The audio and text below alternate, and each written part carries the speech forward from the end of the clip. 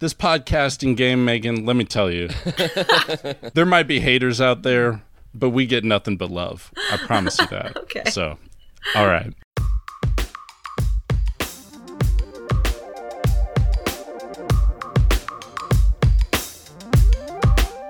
You are listening to the Liquid Flannel Podcast. Thanks for tuning in.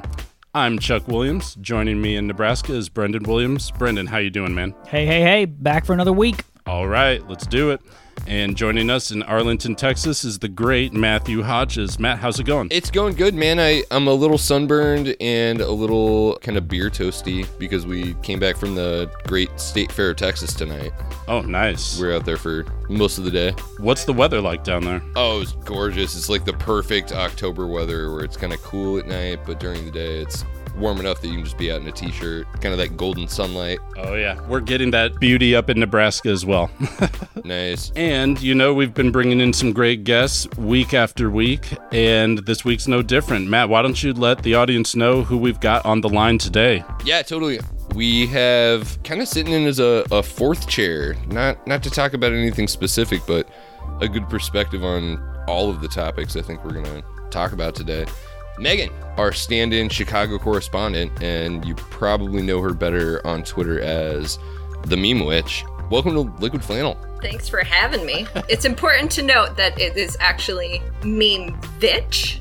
Oh, okay. With the double V's. Do you do a Vitch. You know, the vitch? my mother's maiden name is Swenson, which was Americanized from Svensson back in the day. The double V's, yeah. That must be our connection, man. It's Scandinavian, yeah. I'm part Danish and part German, so.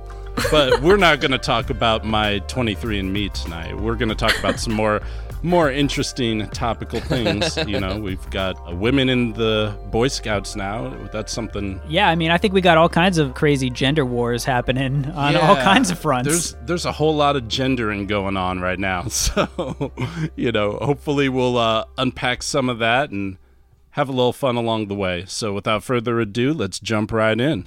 For more than 100 years, the Boy Scouts of America have been teaching boys to be trustworthy, loyal, helpful, friendly, and all the other bits of the Scout law. So, of course, the left has always hated them. But now the Boy Scouts are ditching the first half of their name for the sake of gender equality. The Boy Scouts announced today that girls would be allowed to join the Cub Scouts. Whatever happened to the Girl Scouts? Whatever. Charlie Kirk, the founder of Turning Point USA, he is an Eagle Scout, and he joins us tonight. I think you're spot on. I think it is a continuation of the left's persistent attack on successful institutions in this country.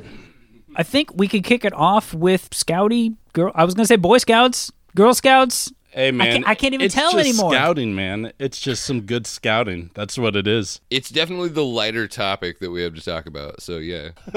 We've got this show. First of all, Megan, do you have any scouting experience of the boy or girl kind? I watched my brother do cool shit. He was in Boy Scouts? That's perfect. Yeah, he was in the Boy Scouts. Well, I actually only saw him do the boxcar race, or what, you know, Pinewood Pinewood Derby. Oh, that was one of the best parts. That looked pretty dope.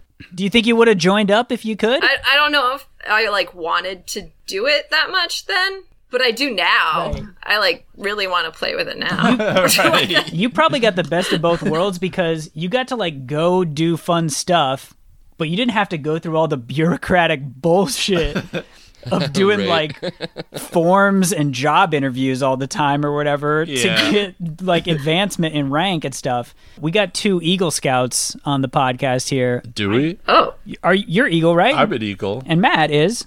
Matt's like a life scout. No, I was a conscientious objector. You know, you had all of the qualifications to do Eagle, which I didn't even do a project. I did literally everything that you needed to do to be an Eagle Scout, and then decided that because the Scouts was anti-gay, I didn't want to have that thing. Dude, we had a lot of political issues with the Scouts. So the gay stuff, they were super anti-atheist for a while. They were like banning Scouts who said they were atheist, and I was atheist when I was in the Scouts. I was like, that's kind of not cool. Right. I would like to say that I conscientiously objected, but really I was lazy. Yeah, it's kind of crazy to think about. Like, Brendan was my atheist friend at the time. Like, he was more atheist than I was at the time.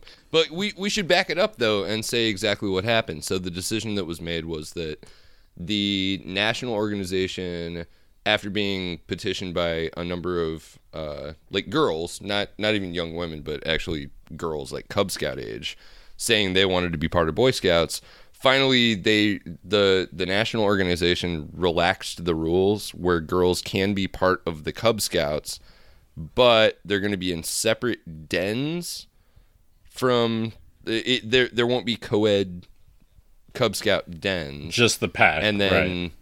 I'm not sure how it works on the pack level. I think that'll be right now co-ed. It's just like the Cub Scout level, and they're still segregated by gender. Well, and then they were going to have a program develop that would allow girls to earn the rank of Eagle Scout and earn the merit badges. Oh, right. Eventually. But I don't think that the decision was made as much about girls wanting to be in Scouts in this overwhelming amount as much as it was the BSA trying to expand their numbers in general, because the Girl Scouts of America was not happy about this at all. In an article in the Omaha World Herald, they were talking about how this was an attempt to reach out to the middle-class siblings of the already middle-class people in Scouting or affluent people in Scouting. 80% of kids, 80% of boys aren't in Boy Scouting. I think it was like, so they spin it like they're like, oh, it's all because we love equality and stuff, but really it's like it's a numbers game. Literally, 100%. Exactly. Numbers have been down in Scouting on the Girl Scouts and the Boy Scout side, and now they're pulling it away. Girl Scouts were a little bit upset with this move right now. As an Eagle Scout, I personally think that everything that I learned in Scouting is something that should be for anybody that wants to learn it, regardless of your gender, regardless of your gender identity, regardless of your orientation. I think anybody can learn leadership. Anybody can learn environmental conservation and learn a general love for the outdoors. So to that end, I believe anyone should be able to earn the rank of Eagle Scout. Yeah, I don't know how much... I never did the Girl Scouts, but the only thing I did remember was they went to Build-A-Bear, and I thought I was really jealous about that. Right. Well, you're like, I want to go to Build-A-Bear. And it's really interesting because as the Boy Scouts have kind of drifted to the right, there was a big push with Boy Scouts, a while back, where a lot of Mormon and explicitly religious groups were getting involved and taking ownership and then saying like, hey, no gay people. I think the Latter-day Saints are still the biggest contributors to the organization. Well, they make up something like 35% of Boy Scout. Well, apparently a lot of them have been dropping off. They've been making their own scouting equivalent groups as well, and more right-leaning scouting groups. Right, since the Boy Scouts kind of bowed under pressure and then started saying like, hey, look, yeah, openly gay people can participate or whatever, even if they still continue to like couch it in limitations. And yeah, I don't know. I think it's cool that they can have co-ed scouting. When I was in Scouts, I always thought, yeah, there's no reason that this should be gender segregated. But And Brendan, you and I even worked on trying to get an explorer troop going where we could include some of our gal friends. And that's a thing that's existed within scouting for like decades, is like the co-ed high school student scouting. Yeah, and those groups were able to go to Philmont at least. I remember seeing co-ed explorer scouts out there on the trail. At the same time that the Boy Scouts is saying, well, hey, now girls can start joining. It's interesting because the Girl Scouts as an organization has actually kind of been moving more leftward as the Boy Scouts kind of get pulled to the right. And so the message of the Girl Scouts is a lot about, women's empowerment, equality, feminism. Trans acceptance. Right. It's things like that where they get a lot of flack from the right wing for their acceptance of all kinds of different orientations and everything. But I wonder if the Girl Scouts says like, yeah, sure, boys can join or whatever, but the gender disparity is going to be huge, right? There's such a huge stigma associated with like, oh, you're a boy joining the girl thing, right, versus like, oh, you're a girl joining the boy thing. Well, it's shameful to be a girl. Right. Which is fucked up and part of the patriarchy. Right. But it's sad because I mean, I wish that there was a movement like that in the Boy Scouts side, right? To be more accepting. And I wonder if this will maybe lead to that, but it is really sad because I do think that this will be damaging to the Girl Scouts organization. Well, I think that it might be a good opportunity for the Girl Scouts organization to adopt some of those things or co-opt some of those things with Boy Scouts and say, yeah, summer camp is a thing that we're going to do, right. You know, high adventures, things like that. Yeah, absolutely. I mean, that's the big thing that I've heard as being a big difference between the two organizations, the relative satisfaction with the experience, because I think the Girl Scouts does do more like overt political philosophy sort of stuff, but their activities might not be as much fun. Boy Scouts get to go, I mean, you went camping like every 2 weeks at least when you were in the Boy Scouts. You were out there building fires, and when you went to summer camp, you were swimming and canoeing and shooting guns and climbing rock faces and stuff like that. And I'm not sure if the overall Girl Scout experience is quite the same. Yeah, and I hope that's something that they can change. I think it would be cool if the Girl Scouts had more of that kind of like outdoorsiness aspect to it, where you're kind of camping and roughing it, where I think in the past it was almost gender normative to say like, well, girls don't like that kind of stuff, you know? Right. Sure. They're pampered little powder puffs. We can't let them be out in the dirt. Well, right. And, you know, organizational wise too. I mean, the one thing about Boy Scouts was we were literally having elections in the troop for position, right, where you had to campaign, you had to get people to support you for whatever reason. And then, you know, when you were doing your service projects, you had to get people to support you, and they wanted to, because then rely on your support to help them with their service projects, like those kind of things. I would like someone that has experience with Girl Scouts to let us know if any of that exists in scouting, because I really think that leadership part, that helped get you adjusted to public speaking and things like that. I was going to say maybe both organizations need to look at a merger or something like that. Yeah, I don't know if that's ever going to happen. Right. Money-wise, they're like, we got to hold this sweet money to ourselves. So to take the topic out, I want to zoom out a little bit. And I think one of the stronger arguments I've heard for keeping the Scouts gender segregated, which is that it's good that kids learn their place within like their gender. Like most boys are going to grow up around men, most girls are going to grow up around women, in that sense, that learning leadership skills within those groups, learning the camaraderie within a gender group is the strength of keeping gender segregated. And I think the counterpoint would be that you can teach kids all that and more if the groups are mixed. So I'm really curious what everyone has to say about that. Well, my first reaction is like, what's the meaningful difference between why would they need separate gender socialization? It's definitely a gender essentialist argument that there's something intrinsically different about boys and girls, that it's good for them to learn these skills within a group that's relatively homogenous, even though we know that that's probably, I mean, that's absolutely a fiction. Well, but that's how the argument goes. I think it's probably not good enough. That's a good answer. And I think the interesting thing is bringing the girls into the Boy Scouting organization. The leadership and the membership is going to be mostly male. So any girl that joins this organization it's just like in the real world, right? Where it's like, it's a male dominated society. You have to integrate yourself into a male dominated, social hierarchy structure. And I think it's harder for a girl to look at some male scout troop leader who's telling them how to do stuff and be like, oh, that could be me. Whereas if it's a woman, it's a lot easier for them to say like, oh yeah, I totally could do that. And I could be in charge of this group. I hope that, I know that the Boy Scouts does have some, like, you can be a female adult or whatever that's involved in it, and they've had that for a while, but Sure. I don't think there's gender equality representation in those ranks yet. And the BSA has also completely dodged that bullet because they're not yet talking about any kind of, like, mixed group. Right. Right.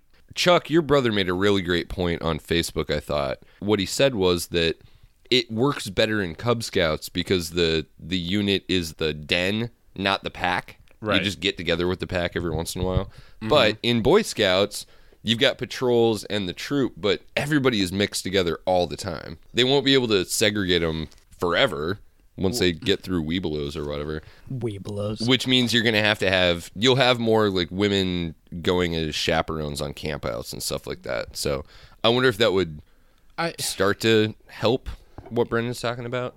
I get that there's something that can be gained from seeing somebody that you could identify with as the leader and saying, oh, I could do that. If you zoom that lens out a little bit, you're like, oh, wait, I can only do that in the context of leading other women and being Right. separated away from dudes. That's a good point. Right. So my partner has been an active leader for a non-Scout affiliated summer camp for very affluent people for the most part. They have Camp, Lincoln for boys and Camp Lake Hubert for girls. It's on the exact same lake. You can have mixed activities like boating and all these other things, but then you can go back to your camp and you can do some of the things where it's like maybe there are things that would be better led, better taught to women by a woman or something, and it could be done there. You can still have the integration as well. I don't think that it has to be either or. And I think that there's something to be learned. The best way to change people's minds about that stuff and to show that it's not a big deal is early on, and maybe to have leadership roles for boys and girls and male and women counterparts, and then you're forcing gender interaction at an earlier age, and it becomes more normal as well. So Chuck, you're actually in favor of fully integrating like Cub Scout dens at this point. No, I'm not necessarily talking about dens. I think I'm still focused on the Boy Scout issue. I think that it works having dens be gender specific and then the packs can decide if they want to be a mixed pack or not. I think that's fine. I favor militarized force integration. If people want to do scouts, they should be able to do scouts. Whatever kind of scouts they want to do. I really think that you can benefit a lot in Boy Scouts by adding women to it, because then you're going to have more people interact. I mean, literally, our scout troop was no angels. We literally made fun of the kids that were more effeminate than other kids, I mean, that kind of stuff happens. Maybe having straight up, women in the group would kind of cut down on that, because you don't necessarily have to be the bully of that shit. I mean, I know not necessarily, but I'm talking about kids see less of that stuff, I think, in that context. Well, I want to hear from Megan. I mean, what do you think? I mean, is there value to gender segregated activities? Should nothing be gender segregated? I don't know. Should everything? Should nothing? Should something? Pick one. Your answer goes forever. I'm really coming up short for a good argument for segregation. And I'm not trying to actually be glib here. I'm No, it's tough to tease out, and I think probably a lot of these arguments also came about when the Boy Scouts decided to racially integrate.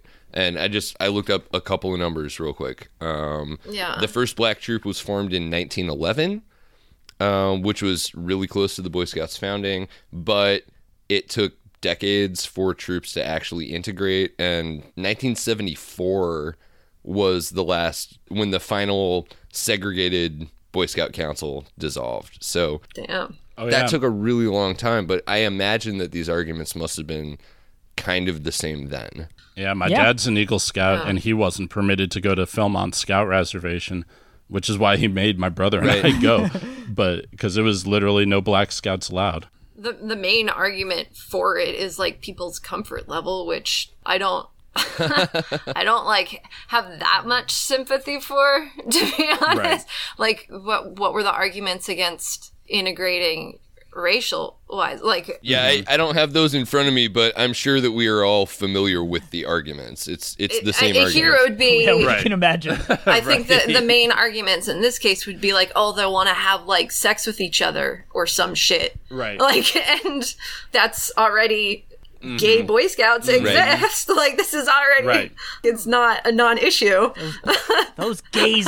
And gay Boy Scouts have existed for a long, long time. Yeah, there's always been that. I think it literally comes down to people immediately in their mind going to the sexual argument. It's hard for me to parse out anything else. Well, and it's going to be really interesting for the people who are in this organization and who are going through this transition. I mean, my son is 8 right now, and we went to the school thing and they were like, oh, hey, well, there's like a Cub Scout thing here. Do you want to join Cub Scouts? And I was like, nah, I don't know.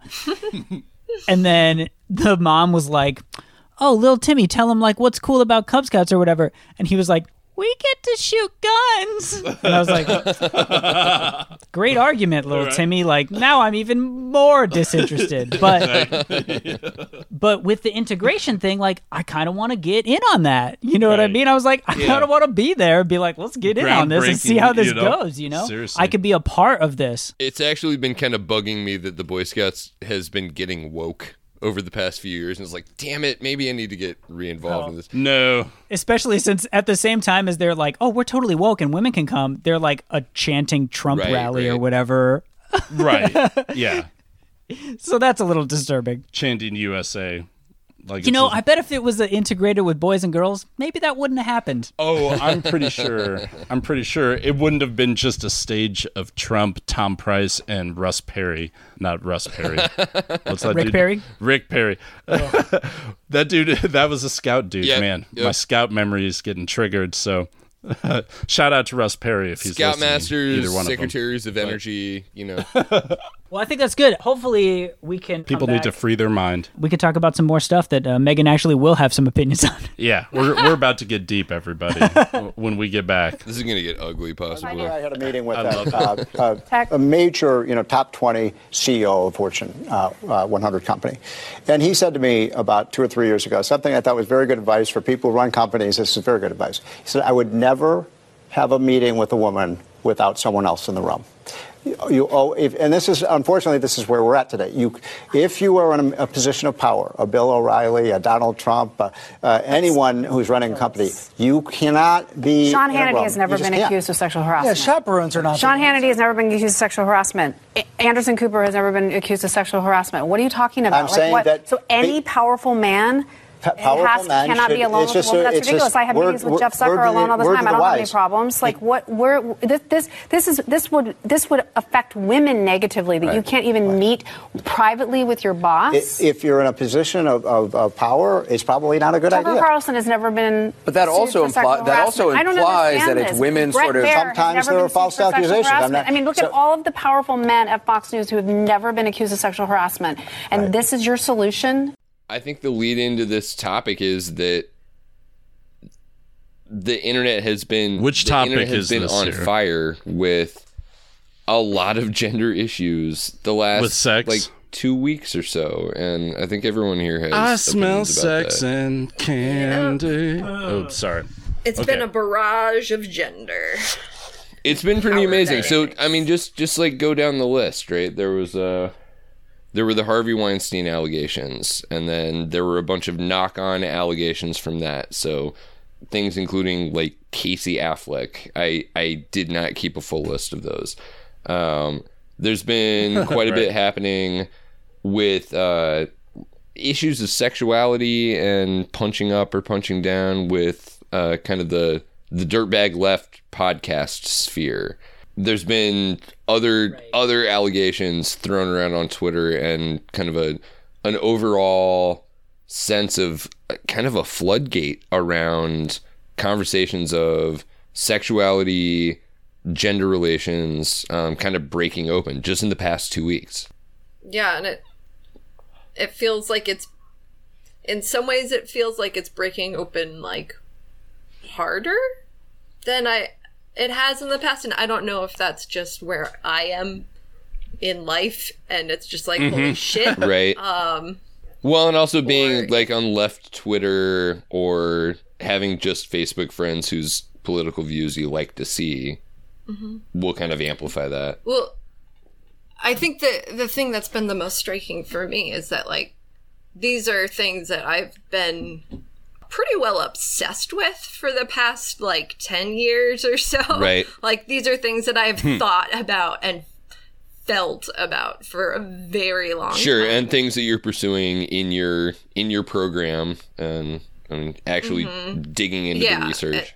And so when this came up, it was like the least surprising thing in the world to me. I guess I was sort of surprised that, like, that he was, like, exposed, or that people are, like, caring about it as much. But it's been kind of jarring to see how many people are talking about it, which is, like, a weird thing to be jarred by, because it's like, I think, like, I don't quite know how to trust what this is gonna do. Like, is this just another time that this comes up and we talk about it and then nothing changes?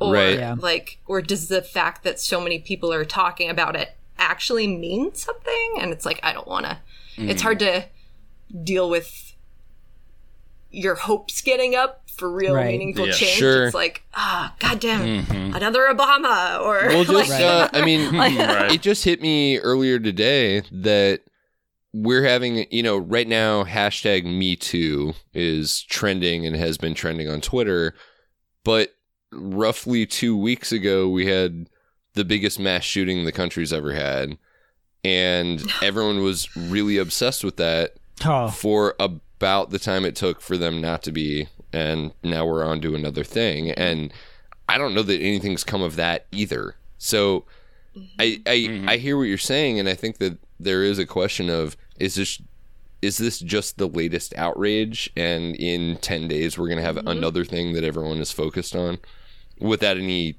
meaningful lasting change?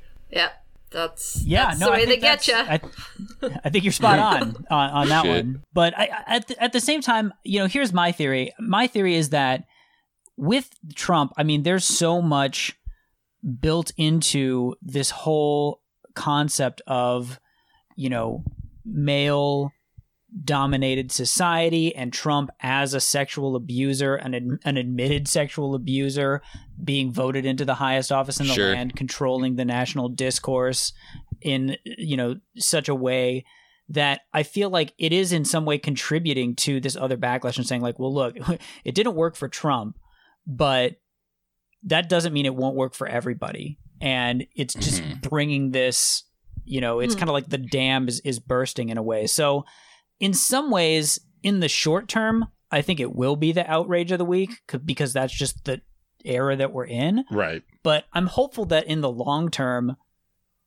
Trump will be our last admitted sexual abuser president, because people will realize, like, that is not cool. Like, and I feel like that can be part of Trump's legacy of destroying this institution by being so horrible that people finally woke up and said, like, oh, you know what?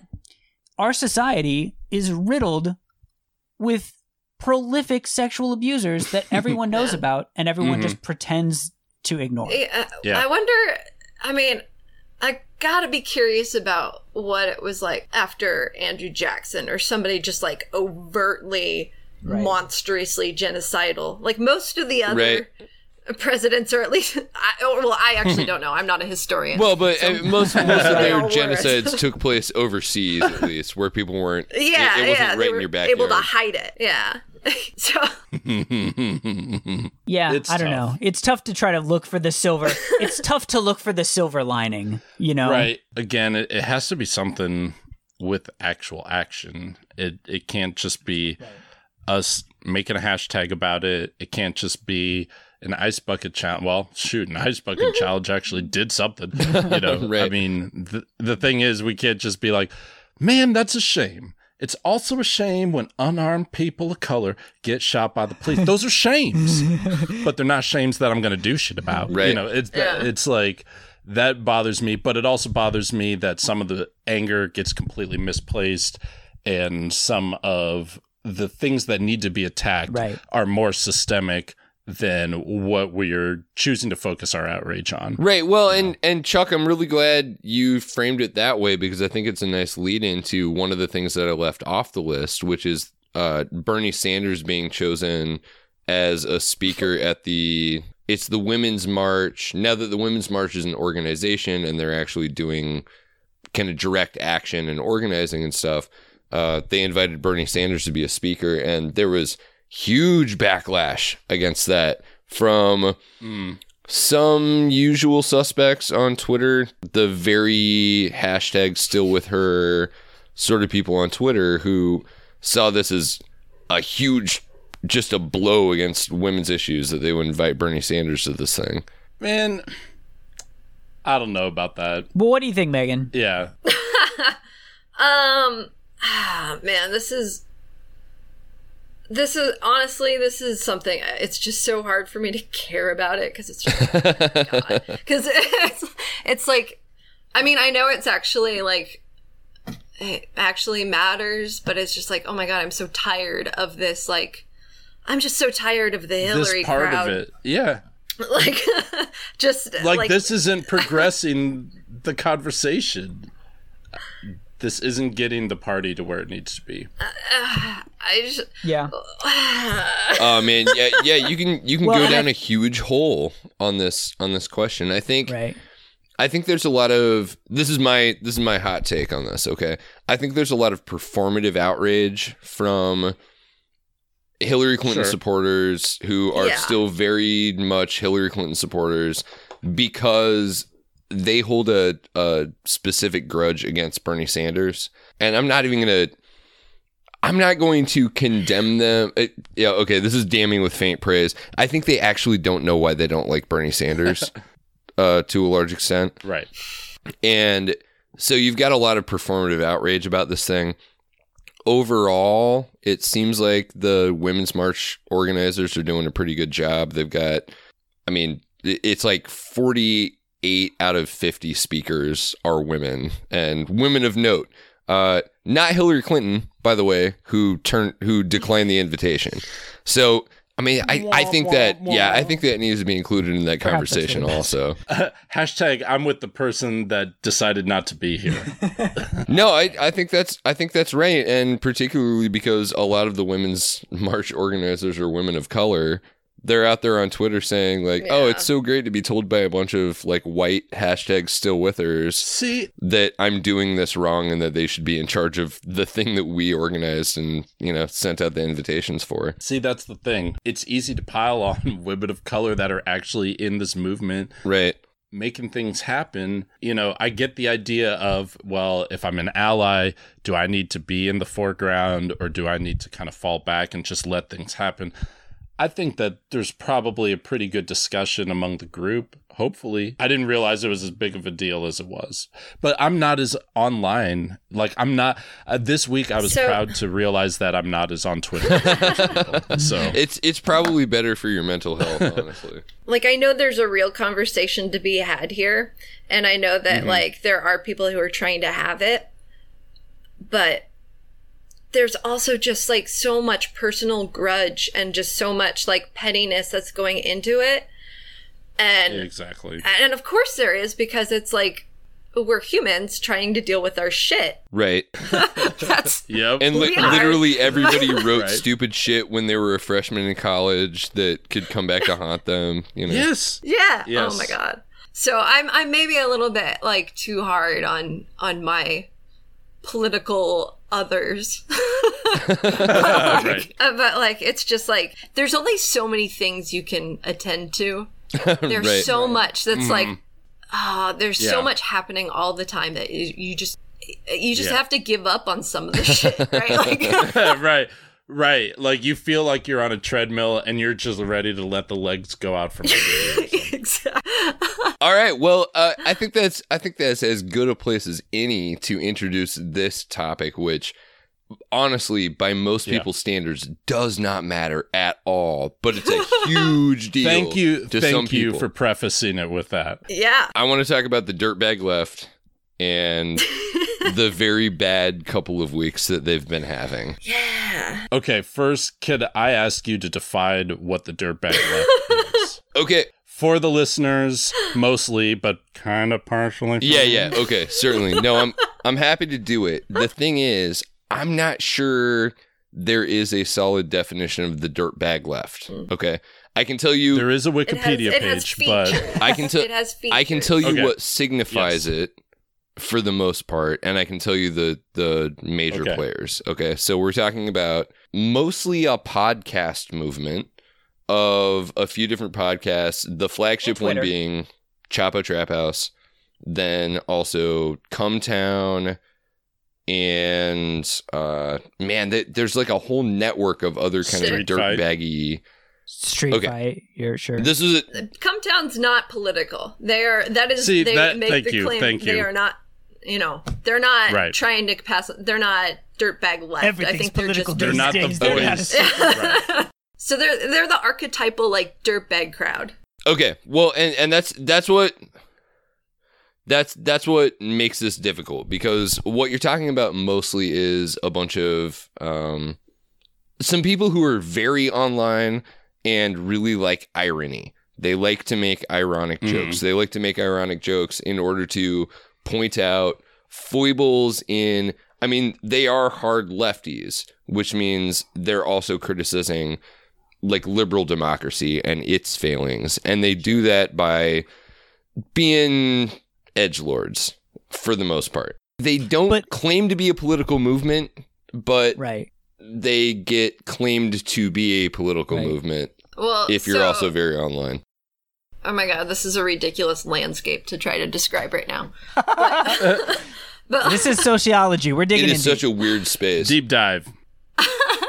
So it's like, so there's like sort of, there's different populations with overlap in the Venn diagram. Right. And there's the dirtbag crowd who are just like diehard irony edgelords who are basically just nihilists. They just like refuse to feel. Yeah. They're like they refuse to feel anything that isn't like amusement and mirth or like rage. Yeah, or disgust. I think it's usually the amusement usually comes from disgust. Right. Right. It sounds like you're talking about masculinity. Right. Yeah. Yeah, there's a little bit of that wrapped up in this. So but it's like, and then there's the, like the Chapo and the Chapo adjacents and whatever. Like a lot of them, there's also like, a lot of it is just online left from before, like this various like other spheres from which leftists came. Right. Online, like, I don't know, the different forums. Oh man, and there are a bunch of them too. I mean, like some of these people came from Something Awful, which was an aptly named website because it was Something Awful, and a lot of the people were super hard lefties who also spent a lot of time, trolling like crazy and, infiltrating other groups and taking them down from inside. Great memes, though. Oh, sure. Good memes. Right. Right. Yeah, they can be very funny. That's so okay. So what's the controversy this week here? So we've kind of defined the Dirtbag Left. Here's what's been going on with them. The Chapo guys made a Bill Cosby joke. Then apologize. But then also a couple of their friends have been outed as being really gross sexual abusers. In the floodgate that Harvey Weinstein was the last peg in. Yeah. And I think it's like the actual people that they are don't matter. I don't want to give them that much attention specifically, like the dirtbag leftists themselves. Right. I think it's this, some of it's just like that ironic distance, that like that specific way to cope, I guess, with the world is so it's like very powerful for them, I guess, but it's also powerfully noxious for everyone around them too, and they like can't comprehend that like their coping mechanism hurts other people. Right. It's a total lack of empathy, and I think it's only exacerbated by the current political climate, right? Where they say, well, there's a total lack of empathy on the right, so it justifies for there to be a total lack of empathy on the left too, right? Because you got to fight fire with fire. Right. But yeah, they forget that it's like, oh, actually, there's a reason that we don't like that. It's because it's horrible. Sure. I think when it comes to the two, it's hard for me to like put Come Town and Chapo Trap House in the same boat in this particular issue. I only do that in terms of what people are looking to them for. They interact with each other a lot. Like they know each other. The thing is, the Chapo guys, there was outrage about the Bill Cosby joke. It was a stupid fucking joke.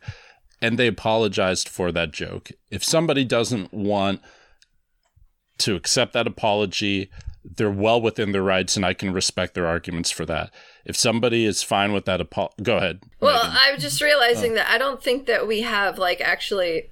I might have cut Matt off from actually describing what had happened. It's so deep. I don't it's think so what deep. the joke was. Describe Okay. what even happened, yeah. I think those two events are... what events happened? The events were the Bill Cosby tweet and then the outing of Sam Criss and Matt Taibbi as being... No! Sorry. Yeah. Sorry, it's difficult to edit. It's okay. No, that's fine. Your objection is noted, but that's... Go ahead. I mean, some of this stuff is self-admitted. My question is... Yeah. Chuck, your point is really well taken. I think that my broader question is that if you kind of act like an asshole a lot and you end up attracting assholes, is it unreasonable for people to then go, are you also an asshole? And that's what's kind of bugging me about this, because I mean, I listen to Chapo, you know, I've never listened to Come Town. I don't listen to many of the associated podcasts, but I do follow a lot of these people on Twitter.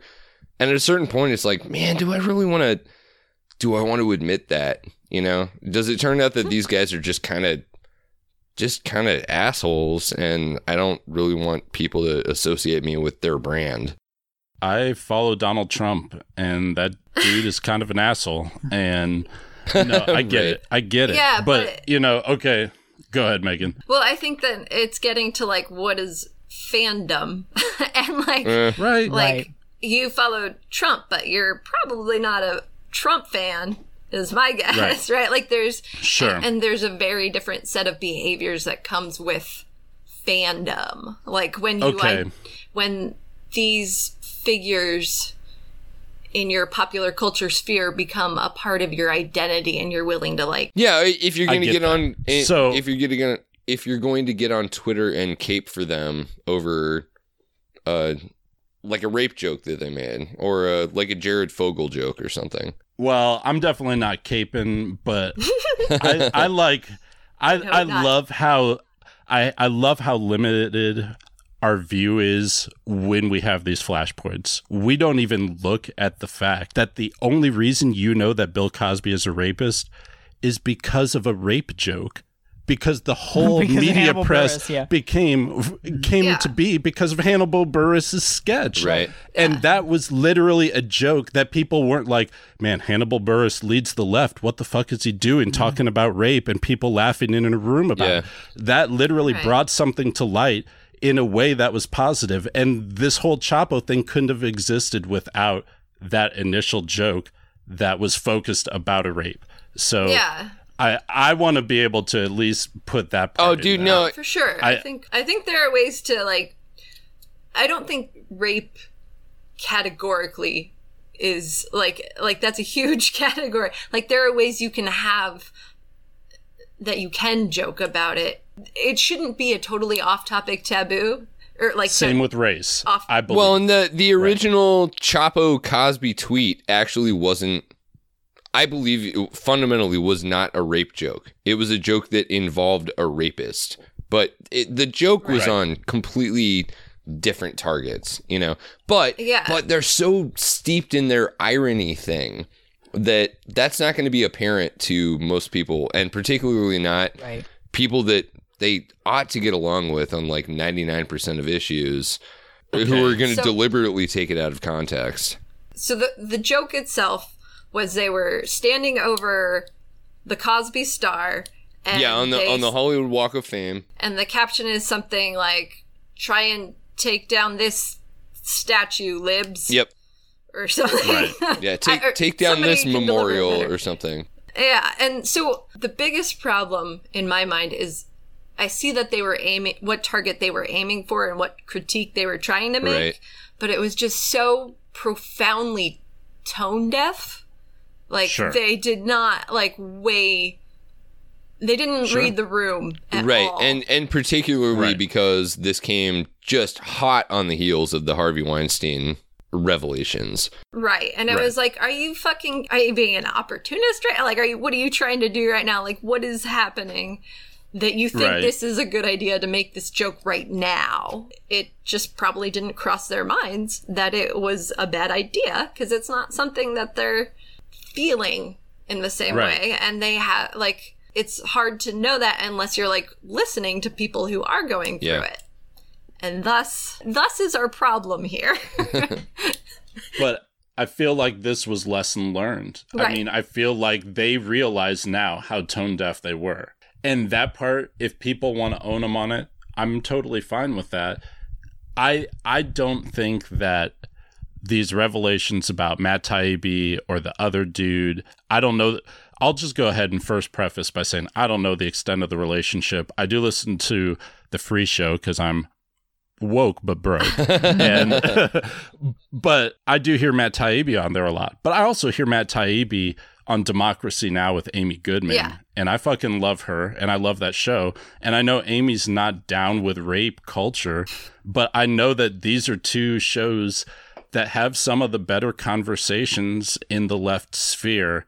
Now, to what extent Chapo knew about Matt Taibbi's rape culture and that kind of shit. I read some of it. It was gross and disgusting and juvenile and sounded like fraternity days, but even on a more juvenile level.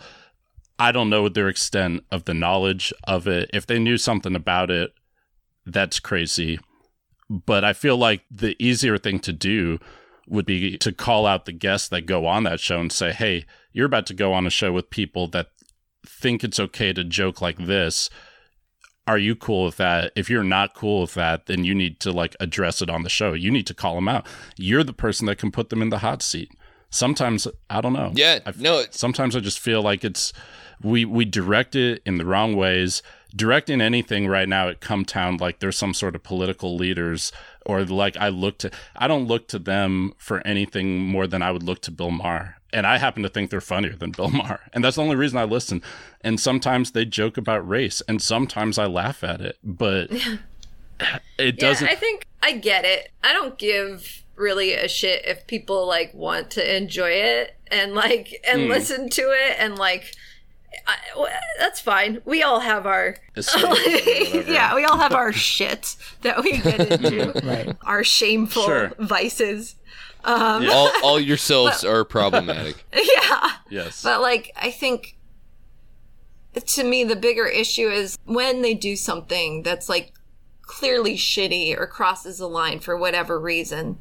Just being able to acknowledge that is not getting so wrapped up that you're being attacked because you're this brand that you consume is threatened. Right. There's just have a proper level of shame. Sure. Or not shame, but distance. Have some critical distance from what it is that you're all about. I don't know. I think you're totally right about that. And I think it also speaks to a couple of things that Chuck brought up sort of implicitly in what he was saying. One of them is that you can apologize for something you did online, but what you did online lasts forever. And that's a whole problem in and of itself, because it basically creates an environment where no one ever gets better, and it speaks to people holding... It's kind of the same issue. People will hold a grudge and they'll keep bringing things up over and over, even if you've atoned for the thing. And even if Chapo has been better in the past week or something, they had a really bad week because they just had these things that were kind of associated with them that also you can look at their track record on these issues and it paints a picture, you know? What's the track record? I mean, because I get that everyone's pointing to these Jared Fogle jokes, but I don't know the other stuff that they're doing online. Like, what else aside? I hear the Jared Fogle jokes on the show, and I'm trying in my head to understand that this is a difference between how the Tipper Gores of the world blamed, violent rap music and video games on mass shootings back in the day. I'm trying to hold ourselves to the same standards, but I know that these aren't the good old days. I just want to know, like, what they're saying aside from the Jared Fogle shit. Yeah, I mean, so I think I'm sort of hesitant to get like mired down and trying to like litigate. Yeah, I don't think we're trying to start a liquid flannel Chapo beef here. But like, well, I think obviously, I mean, people pull shit. I think what you are pointing to something that is really important is like, what does accountability look like on such a large scale? And it's a fucking hard ass question to answer because, I mean, if you're too forgiving, like nothing changes. If you're too hard, then it drives polarization and it like forces division. And it's like, it's so different across like different contexts of what that balance should be. And it's such a complicated question and people come in so hard about it. Sure. Well, I think my perspective on this whole thing hasn't been like, I think all of these guys are awful people. Just out of a sense of self-interest, it seems like you would dial it back for a while, dial it back. Read the fucking room, like you said before, and Megan. That's because of consequences, right? That's like they're experiencing the consequences of their behavior. How long ago was the Bill Cosby joke? Because I get associating the Chapo bad week to that. Oh man, it was either 500 years ago or it was literally like 10 days ago, because that's how fast shit moves. Okay. Literally, like, I don't know. So this is a misogyny in the left has been going on for a really long time, just as racism in the left is. And I think what's a big part of the response here is that, like, for so long, it's been riding under the cover of irony, right? Mm-hmm. And, like, whether it's ironic or not, sometimes certain types of jokes in certain places or with certain people will just, it causes harm. And, like, it doesn't matter if the intention is to make light of something, but it's still like hurting people. Right. Sure. And that's what's being pushed back on, is that I think it's that specific, like in the left, because we actually are trying to facilitate behaviors that are good and not harmful. Like, I think that maybe it's just that, like, we're trying to, like, hey, guys, this particular, well, that's what I'm thinking about, maybe, because that's what my job is to think about. Right. I guess. Well, the way that I look at it is very simple. It's like, I go back to Spider-Man, and with great power comes great responsibility. And whether or not Chapo wants to admit it, like, they have a ton of followers. They're raking in literally tens of thousands of dollars a month. Over $80,000. Wow. $80,000 a month from doing their freaking show or whatever.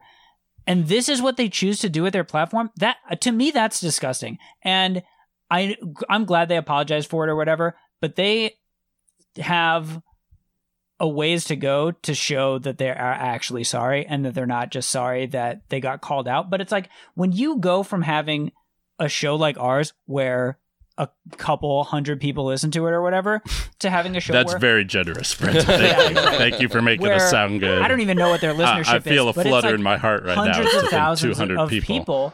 I feel like you do have a responsibility to watch what you say a little bit more closely than when you were a garage podcast or whatever that no one cared about and no one listened to, and you made $0. Man, yeah. I mean, it's a shitty like humble brag kind of thing to say, but we're on episode 58, and I don't think we've ever made light of rape, have we? I don't think that's ever happened. Well, maybe not us, but other people. Maybe, I don't know. I don't know. Well, I think the left is looking too hard for heroes in the wrong places. And that, you know what? It's like people that are looking for rappers to be heroes. And that is the thing that makes me mad. I mean, right. Go ahead. You, Brendan, you were saying something. So the thing that does make me upset is that we're so consumed with this like self-analysis of like, is the left good enough? Is the left pure enough or whatever? Where at the same time, everybody on the right is like, oh, a Democrat did sexual assault? All of a sudden we think sexual assault is bad. Before we said it wasn't a big deal. Right. But now we're like, oh, a Democrat did it? We hate it. You guys are gross for liking that. I can't believe you like that guy or whatever. And it's disgusting how easily they're able to pull that off. And flawless. On Fox News over again and again. As if most fucking Democratic voters ever knew who Harvey Weinstein was before this thing happened versus all of the people who actually voted for Donald Trump. Right. Again, it's like, I'm a person who has gone through literally every perspective here. Like, I have been in a situation where I've been sexually assaulted. I've literally stopped what I thought was sexual assault in my fraternity house at a college party and have lots of people that were there to witness it. And I was all wrong and embarrassed or whatever, but I saw something and I fucking acted, man. I feel like it's so easy for people, especially liberals on the left, to sit behind a computer and to act like Twitter world is the real world and to not actually be out and be fucking doing shit, man. And to be looking for other heroes at the same time, to be setting some example when we literally have a president that sets no example for anybody. We need to be fucking getting up and doing shit. If you don't like what they're saying, stop listening. Tell them and harass the people that go on the show. Just say, hey, this is the show that you are associating with. I think it's easier than busting the dime bag kid, which is what America's all about, busting the low level person and letting all the big shit go. This is still going to be a problem whether or not Chapo shuts down over this, which they won't. But, this will still be a problem in the society. And and this week, another thing I saw that was also an issue was the fact that so many people wanted to pin as many things as possible on Chapo to the point where it almost got ludicrous for me. It's like people that have, histories of racism online talking about a number one fan having a history of doing something since they were 9, something that literally Chapo couldn't have known that they were attracting, I don't think, from what I've heard in the free content. Right. Well, and you're talking about this whole issue of like guilt by association online, and that absolutely happens. Right. Well, sure. Dude, you're talking to a black person. You're talking to a person who this country has literally used rape as an excuse to lynch people.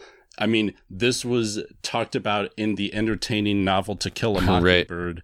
And nobody was shutting To Kill a Mockingbird down about that. Although people are now shutting it down because the N-word's used, not because we're talking about the trope of black men going after white women, a trope that is still used today to kill people in South Carolina churches. Or the trope of white people going after black men using the excuse. Yeah. And a person was lynched in fucking Omaha, dude, over that kind of shit. It's like, so black people, I think, do have a natural tendency to get a little bit of radar going when allegations are coming up and say what's going on behind this, because for a lot of rape allegations, they've been political and been racially based and used for disproportionate sentences. I'm not trying to be a men's rights activist. I hope I'm not coming off to anybody as that. No, this is real. I'm coming off as someone that is so intersectional in the middle of the intersection that I'm going to get hit by an 18, because I'm like, how the fuck can I move? I'm fucking paralyzed. I have different role models than Chapo. I definitely would love to emulate the money they make, but obviously I don't look to them for that. So I don't know, man.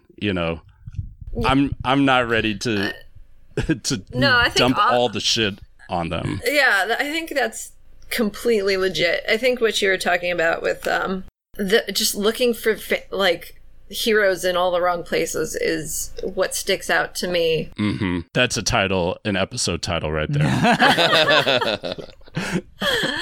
But some of what I am pushing back on, I think, is just these guys do get some hero worship. They are building a lot of clout, and I think Brandon, what you were talking about, they do have a platform. And for me, I don't give a shit if somebody wants to keep listening to them and enjoy their product, right. Their brand, but don't get so upset when something they do and they cross the line and people react to that. Right. Sure. Right. Well, and to bring it back to the Boy Scouts, I feel like as a white male of privilege, I can barely listen to Chapo. So I can't imagine why anyone who's not a white male of privilege will listen to it. Chuck, I understand that you're a big fan or whatever. Guys, you all, I need to reiterate this on the show for people. I literally listened to Vanguard America's podcast to try to understand, because it's man, there's got to be a dialogue eventually. Yeah. And it's if I don't even know what I'm mad at, it's going to be a lot harder for me to bring up points. So. For sure. If I can listen to that, I can to me listen to strikes Chapo. Me that's a very different, you're engaging that with a critical eye. Which I think a lot of people are not doing with the shit that they enjoy, more than an ironic enjoy. I'm just holy shit, you fucking people wearing diapers to. Oh yeah, well, that's teasing the high note. I think a little bit. That will be a good high note for sure. But I think what's important is being able to maintain that.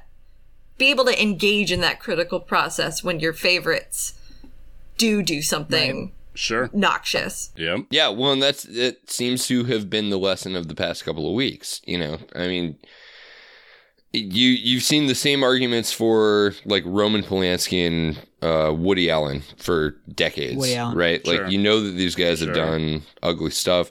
At a certain point, there's some mental calculus that has to happen between I'm willing to enjoy this person's product despite what I know about them personally, or they've crossed a line, at which point I'm going to completely dissociate from them.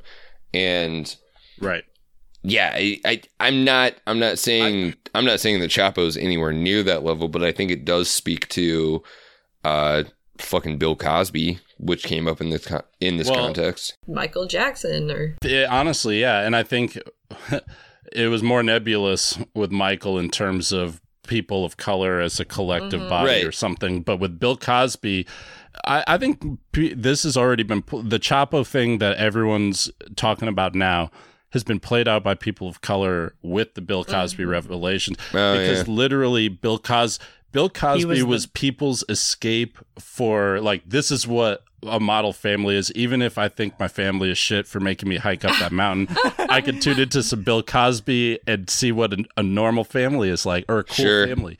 And that was everyone's ideals. And that was people living out, escaping through entertainment again. And then this came up, and then it's now you have to separate the entertainment from So it was like Full House for black people. Dude, seriously, I don't care if we lose any dozens of the fans we have. F. That show is so dumb. Thank you, Megan. High five over Skype. There Even we though go. I do have Kitty Gibbler as my avatar. There you go. Yeah, that's a great avatar. Love is exposed. Right. Yeah. No, but I think honestly, like for people on the left, we don't have a lot of entertainment that caters to the left. Right. Like that's not. There's not a lot out there that's not like insightful about. Like a lot of the Chapo guys are like actually genuinely insightful about a lot of systemic bullshit, and so it's refreshing and it's easy to identify with them. Yeah, absolutely. And like they're up against different, they're like a lot of the same bullshit that we are, and it's like so refreshing to hear somebody be able to talk about something or say something in a way that makes the pain a little bit less painful. Right. Well, and to a add little to less that real. Also, I think there's a very important distinction to be made that doesn't seem to have been made online in terms of how outraged people are. People were super pissed off about Chapo this week. They were also pissed off about Dan Schneider from Nickelodeon, who seems like if you're going to be outraged about anything, it should be that guy. Yeah. Well, and for what it's worth, the white nationalist groups are outraged about that. Oh, they're all guy. over it. So they're all over Unity it. at last. Finally, we can come together. Exactly. We can share everything. Oh my God. It is actually horrifying to, because this is something that I only learned about who Dan Schneider is like last week through this thread on Twitter about that. There was a lot of evidence to point to this guy being super shady. And, right. A lot of, I don't know, taking pictures of kids' feet, like young girls' feet. A lot of pictures, like cuddling with his co-stars, and just this very explicitly it's like boundary violation is what as somebody who's worked with kids, there's just like to keep a distance that's expected, and maybe that's just a part of the perfection. Not just personally, but it also makes its way into the work with also, I mean, there are actual anal sex jokes in Nickelodeon shows now. I mean, Rocko's Modern Life was a little risque at the time. Ren and Stimpy definitely pushed the envelope. That Ren and a little bit. Stimpy got pretty whack, bro. But pornography. Yeah. But those were cartoons. Yeah, but I don't, actual children. Yeah, I don't remember actual children like acting out anal sex or like a forced blowjob. I will say, actual children in Korean animation sweatshops did draw those cartoons frame by frame. So sorry, guys. Yeah, we got to play that little clip from the Clerks cartoon now. Yeah. All your faves are problematic. Right. Man. Well, okay. Yeah. The thing for me though that's kind of sad from all of this is, in a way, everything. Literally and the thing, everything. Right, obviously, everything is horrible about this. It literally feels like somebody just took a knife to the sky and pulled down, and like all the rape fell out. Like all of the world's rape just fell out. Yeah. Yeah. But the thing that I'm afraid of the most is people using this as like the political rape Olympics, where it's like, well, look at Hollywood, and Hollywood's crawling with liberals, and Hollywood's crawling with Jewish folks, and those people are getting all the gold medals in these events of assault. I don't want it to be like that. But I want people to say, look, man, sexual assault is fucked up anywhere. It's fucked up when Christians do it, when Muslims do it, black people, white people, gay people, straight people. Like, it happens everywhere. It's a human condition that we all have to stand up and say no, but we're going to totally turn this into something we can use for our super PACs to dig up dirt on people and all of that stuff. Absolutely. And so what's happening with Dan Schneider specifically is very illustrative of this, exactly what you're talking about. Like with original unearthing of this narrative came from 4chan. Like 4chan has been talking about this for a long time. Yeah, Dan Schneider's been a shared joke with them. He's been a meme for a long time. Right. Yeah, so it's coming from the source is questionable repute. Right. See, but I'm really glad that you brought that up because to me, I feel like part of this is that we can't just rely on our voting strategy of saying, oh, don't vote for that because that's racism over there. We literally have to look at what is being put out there. I mean, because if this stuff has been circulating forever and no one paid attention to it just because it's a racist person that did the research on it, that's fucking bullshit. And that literally contributes to the problem more than what people think just by dismissing it over racism. Absolutely. And you can they might have woven this narrative, but the strands with which they wove that came from dream weaving. It is an undeniable, the empirical support for it is a very solid, it's a very cohesive picture. Right. It doesn't fucking matter who wove it. Right. Well, but the thing I guess it comes down to me is that, and this reminds me of when we were talking about how when all these shootings of black people were happening, it was like, well, if they just get body cameras and everyone can see what's going on, then that'll fix the problem, right? And it's like right now we're in the phase where it's like, well, if everyone just knows how much sexual assault and all this rape culture that's happening, clearly if everybody could just realize that that's happening, that will solve the problem. And it's not enough. No. Right. Nope. Yeah. You have to go farther, and no one knows what that magic solution is. There is not a magic solution where you flip the button and say, well, now that everyone realizes it, it's fixed. It's like, well, it's not fixed. It's still happening. And just now everyone knows that it's happening. And you need to go a step beyond that. Yep. And no one really knows what Don't talk about it. Be about it. Yeah. And I think to get back to your point earlier, Chuck, about how it gets weaponized, what's been pretty horrifying to me to watch is the way that the white genocide crowd and the MAGAs, how they're going in and they're right now they're making it about him being Jewish. They're going in and they're the Jewish perversion and just all the dumb shit. Oh, sure. And they're making it, he's a and they are liberal or weaponizing whatever, it, right? And so in some ways, part of what has comes up to my mind is actually no. The left needs to care about this too. The left needs to figure out how to take this seriously and counterbalance that spin, that narrative, the distortion they're putting out there.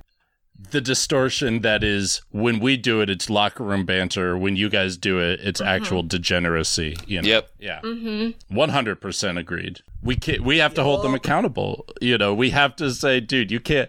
No. Yeah. You can't do this bullshit. Yeah. Exactly.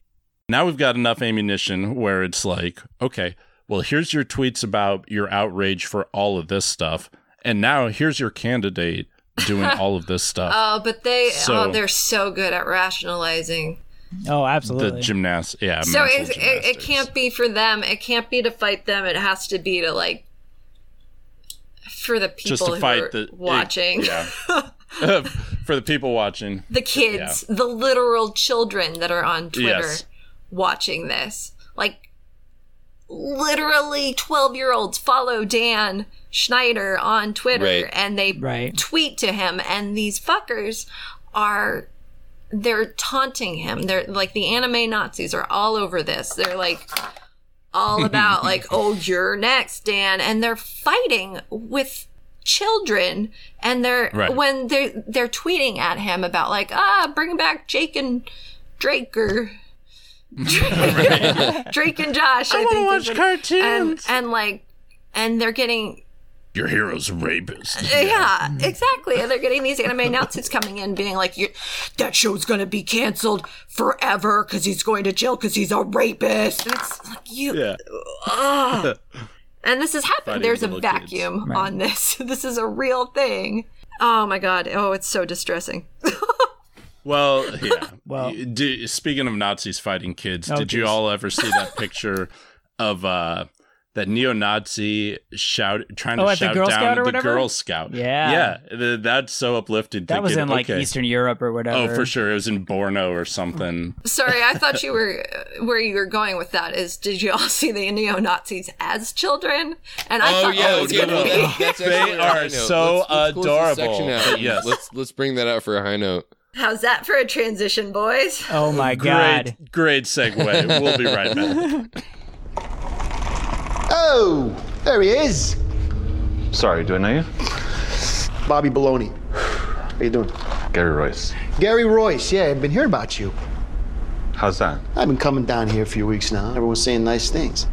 It's supposed to be anonymous. Tell you what, why don't you and me, we go down to the children's hospital, we go around back where the dumpsters are, and we go in there and have ourselves a little diaper feast. You know what I'm talking about? No. Oh, I got you. Oh, you're joking. I'm testing you. I'm making sure you stand on the program here, huh? You gotta be a good boy. Yeah. You gotta stay away from them diapers. Yeah, I'm trying, but it's a hard road. It's hard. You gotta stay in a program. You gotta do what they say. You gotta stay focused. Working hard, doing the meetings. I'm freaking proud of you, Gary Royce. You know that. Trying. Okay. So, for me, can you imagine, back to that scouting for real quick, the dynamic? I mean, my brother and I got Eagle Scout on the same night. I was 15 years old. My brother was 14. And it was because high school, you didn't want to be a Boy Scout in high school because it was considered kind of nerdy. It was rough. Yeah, you didn't want to wear your uniform to school because you... Oh, no, we didn't wear a fucking uniform to school. Are you kidding me? Was that a thing? No, I hope not. Some people did. Kids that couldn't afford to not wear it or couldn't afford to go home and change before scouting and stuff. They literally did. And people did get teased a little bit. But can you imagine if girls were in scouts and it literally just became a new social shift where everyone's like, dude, I'm doing scouts, you know? Yeah. That's where all the cool kids are. That's where we're trying to impress people. Dude, I'm going to build the biggest fire, you know. I'm going to recycle the most cans, you know. that shit's going to be important.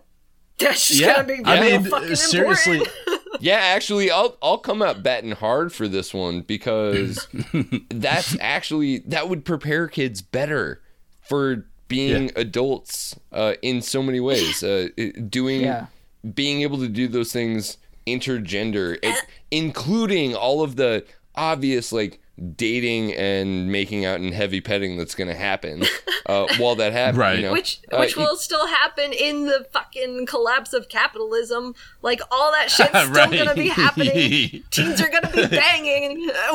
That's going to be happening in literally any high school endeavor ever, anywhere, anyway. So, like, why not in Scouts also? You know, like, you can actually teach kids how to be responsible. Yeah, I mean, those skills are going to be really important in the post-apocalypse. Exactly. You know, it's crazy. I can't wait for the fall of capitalism because I will actually gain economic status rather than lose it. You know, like, it's literally going to be like my Fight Club ending. You know, like that's going to be it for me. So, but enough about my high notes. I think we had something that we wanted to talk about here from our dear friends over at Turning Point USA. Wasn't that something you wanted to talk about? It was definitely a highlight to the week for me. Yeah. It's honestly, it's the kind of thing that if politics wasn't so bad right now, it would be the news for weeks and weeks.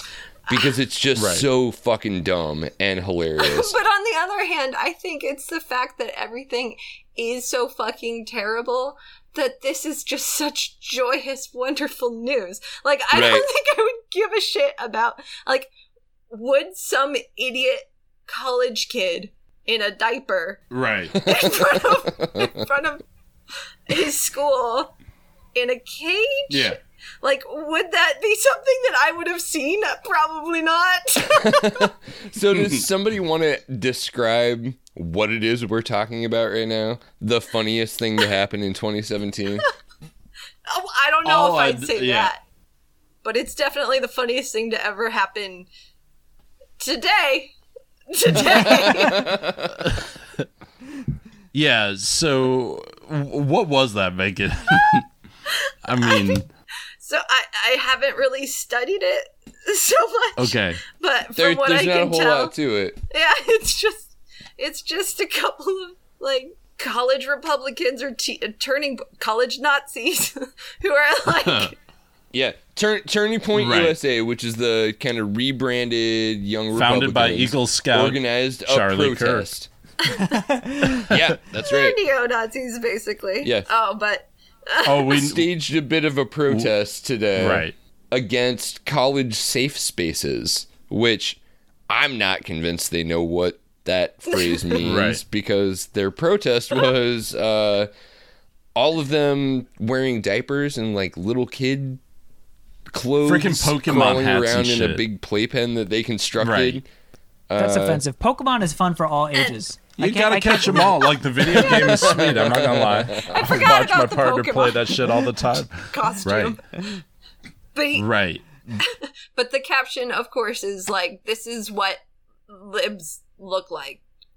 Yeah, this is this kind of behavior is killing the discourse at college. And it was at Cleveland and State. People who don't agree with them can look at it and go like, no, that's true because this is the worst fucking protest I've ever seen. This is I love this. This is their argument. Literally, is liberals, because they love safe spaces and being respectful, are metaphorically in a diaper, and isn't that embarrassing for them?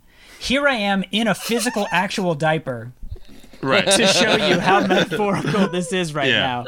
And how embarrassed they should be about their love for respectful language. That'll show you. I bet you feel embarrassed by me wearing this shit. To be fair, though, I feel like the liberals do have their own version of that. Like, do you remember that? That's like the fucking, like, I don't know, the dinosaurs on Trump's, on the White House lawn. Oh, the dinosaur march? Yeah. Oh, I didn't see that. What are you doing? Why? Everybody got in inflatable dinosaur costumes, and was it like pro science or something? I don't even remember. I mean, but yeah, they got in inflatable dinosaur costumes, and they did like the dinosaur march on Washington about like, don't defund science grants or so. I don't even know. Right. But the difference is that it's like in, like, toward a good cause. Versus like right. Well, also let's not pretend like the personal humiliation between dressing up like a dinosaur and literally shitting your pants to own the libs is very different. Are anywhere near comparable. One of them's dorky. The other one is absolutely humiliating. One of them, like, I don't think anybody on their side, not on their side, thought that this was a cool thing that they did. This is almost certainly like, this is their kick. It's gotta be their kick. They are into this shit. Like, this is It's any excuse. Right. No, yeah. But it's. I wish there was a British guy commentating on it. Oh yeah, dude. I know. I literally saw people.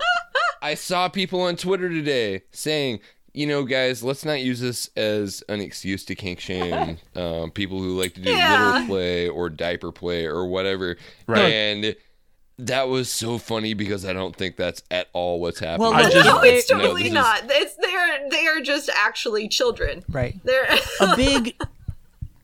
a big part of, you know, baby kinksterism or whatever is shame and embarrassment. So by mocking them, we're actually helping them get their kink. You know what I mean? Like we're participating in it in a positive way. Dude, it's like performance art or something. I'm super into that.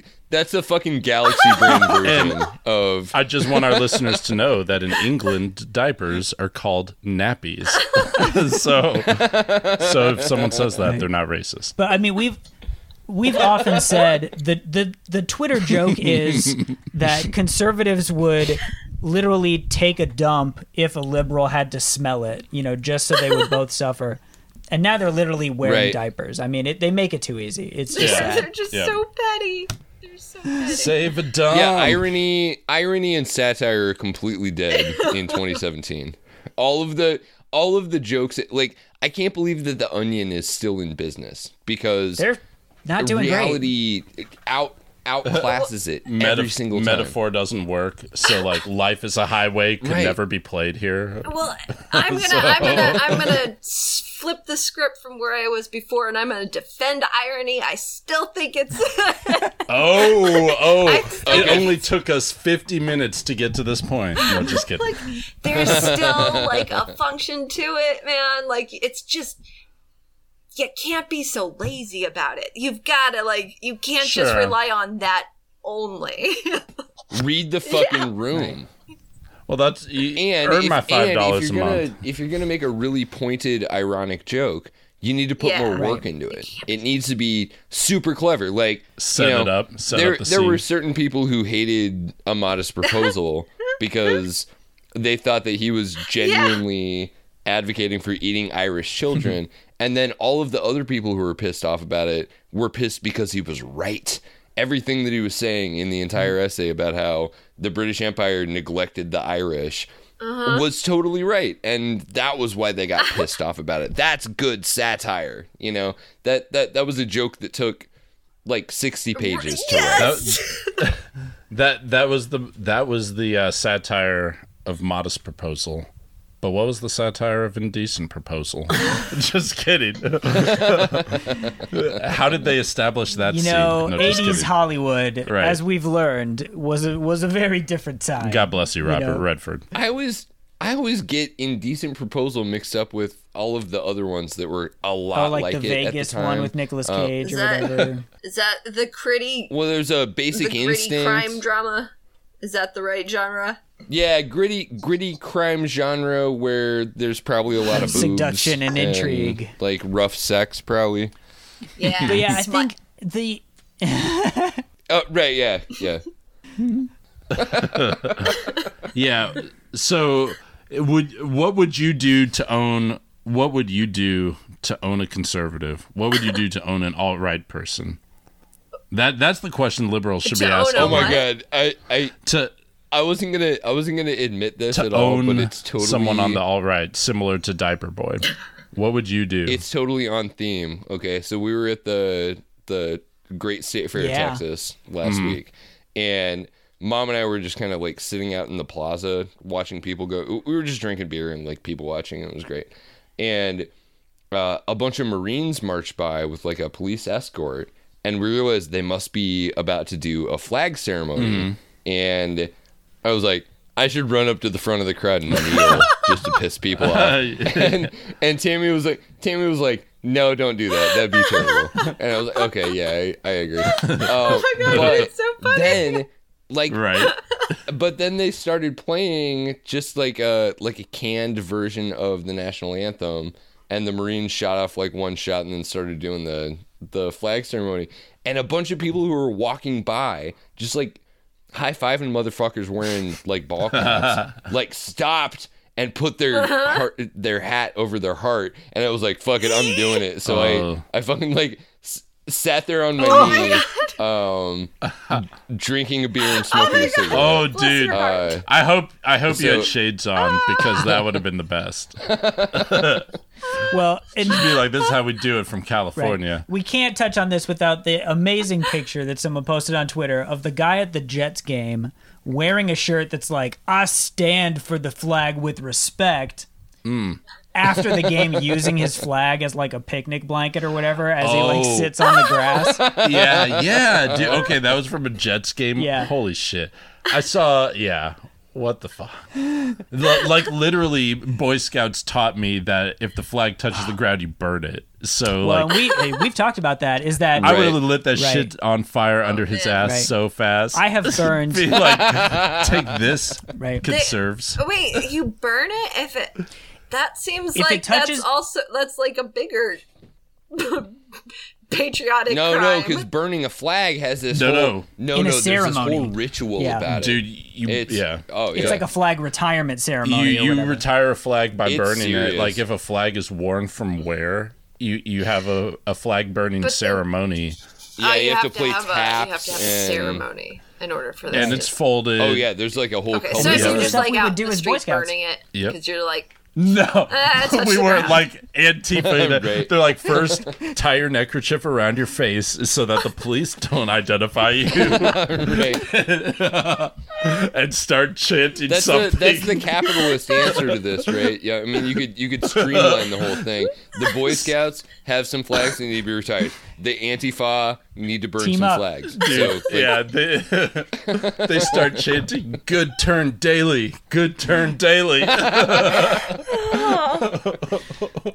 Yeah, no, I mean, but yeah, that was a skill we learned in Boy Scouts. We learned the proper conditions of handling and disposing of a flag. I've burned dozens of flags. Dude, I would have burned that flag under his ass, and I would have demanded everyone. Would you have done the ceremony around it? That? Like, would you have incorporated the ceremody into this while you were burning? I would have played citizen's arrest. I would have started blasting taps on my phone, no matter what they were paying attention to. I would have been like, "Here's the taps." I would have maybe taken my hat off. And then screamed, "You're welcome" afterwards. That's what I would do for America. So I don't know that I answered my question, but oh well. It's beautiful. I think that's a pretty good answer. Okay, good deal. We took it out on a high note again. I was going to say, that's probably the highest note we've taken it out on in a while. Yeah, in like a month, easy. Well, we got to close it out while it's going so good. But, first we wanted to thank you for joining us on the show, Megan. Is there anywhere, where can our audience find you? Oh, God. Out there in the internets. I don't know. Or should they not find you? Okay, I am at Meme Witch. Vavitch. Yeah, Vavitch. Which, quick note, I got because I was in an argument with some white genocide folks, and they accused me of wanting to being a witch, meme white people out of existence, and I thought that was the funniest thing that I've ever heard in my life. And so that's my origin story. Anyway, so that's how I got my name. A meme is worth 1,000 words. Double V at Twitter. Perfect. Memevitch double V at Twitter. Damn it. Meme Witch with double V's. Yes. Okay. Excellent. Well, and the audience, you all know where you can find us out on the inner tubes, the YouTubes, the Facebooks, the Twitters. Hey, we're on Reddit now. Oh, I'm gonna start Jesus. posting on Reddit. Dude. It's where all the best discourse happens. Dude, there's a lot of information. I can't wait to get it out there. I can't wait to hear from you all. And you can also... Yeah, black dudes always do really well on Reddit. Especially those black bisexual dudes. Right. But you can tell us all about it at our individual Twitter handles. You can find me at Shaggy2Trope. Brendan, where can they find you? They can find me at Brendan Williams with 1 L. And Matt, where are you at? I'm at Matt the Great with a W. All right, thanks for tuning in, everyone, and we'll see you next week.